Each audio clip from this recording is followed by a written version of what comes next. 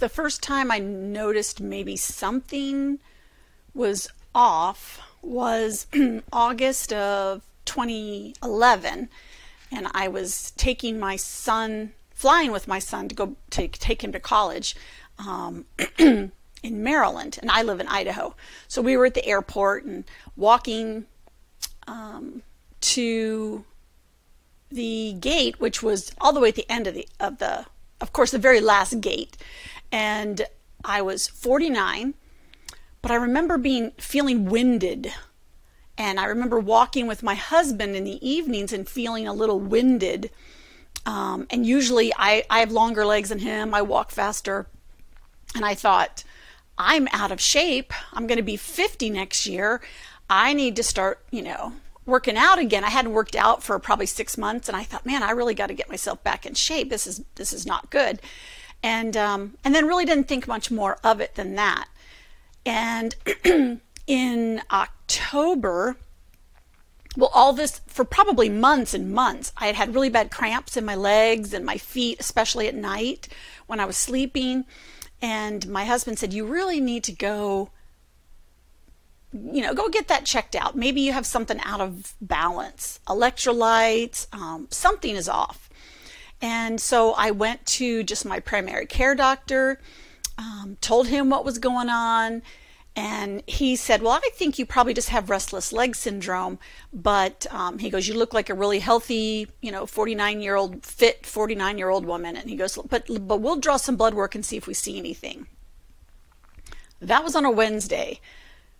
On Friday, October 7th, 2011, he called me that morning and he said, your blood work came back and your kidneys are failing. And I was just like, what do you mean my kidneys are failing? I mean, how can that be? And he said, your kidneys are actually only functioning at 8% of normal. So he says, I want you to go to the emergency room right away and they'll draw more blood work and we'll see if, we'll confirm this or see if it was a mistake or whatever. So, of course, I called my husband kind of in a panic. He was at work. He came home, got me. We went to the ER. And the whole time I'm thinking, this is a mistake. They've got my blood work mixed up with somebody else. And so we did the blood work in the ER. Sure enough, it came back that my kidneys were only functioning at 8%. And they admitted me right away because at that point, I guess they didn't know how I was still functioning with my kidneys being that low. And other than being winded, I really didn't feel sick. I didn't have any other symptoms that, later we come to find out I have all these symptoms, just didn't know it. So they, admitted me to the hospital, trying to figure out why. I don't think they had run a full panel of blood work yet, just the stuff that shows, the kidneys are failing. So anyways, I was admitted to the hospital Friday morning and had a kidney. Well, I saw a nephrologist right away. He came in, was fully prepared to put a jugular catheter in and start dialysis immediately because my kidneys were so bad. But he said he walked in the room and that it was probably 6 o'clock that evening. And he said, you looked so good and were coping so well. I decided not to go with the jugular catheter and didn't really do anything at that moment. So anyways, we did an ultrasound, which didn't show anything. Did a kidney biopsy on Monday morning. I got discharged, I think Monday afternoon. Maybe it was even the biopsy was Sunday. But anyways, I got discharged on Monday and still didn't know what was going on. Was waiting for the results of the biopsy. And the nephrologist called me Tuesday, maybe around 5:30, 6 o'clock that evening, and said, can you meet me at my office tonight about 7:30? Well, right away, my husband and I are like, that's not good.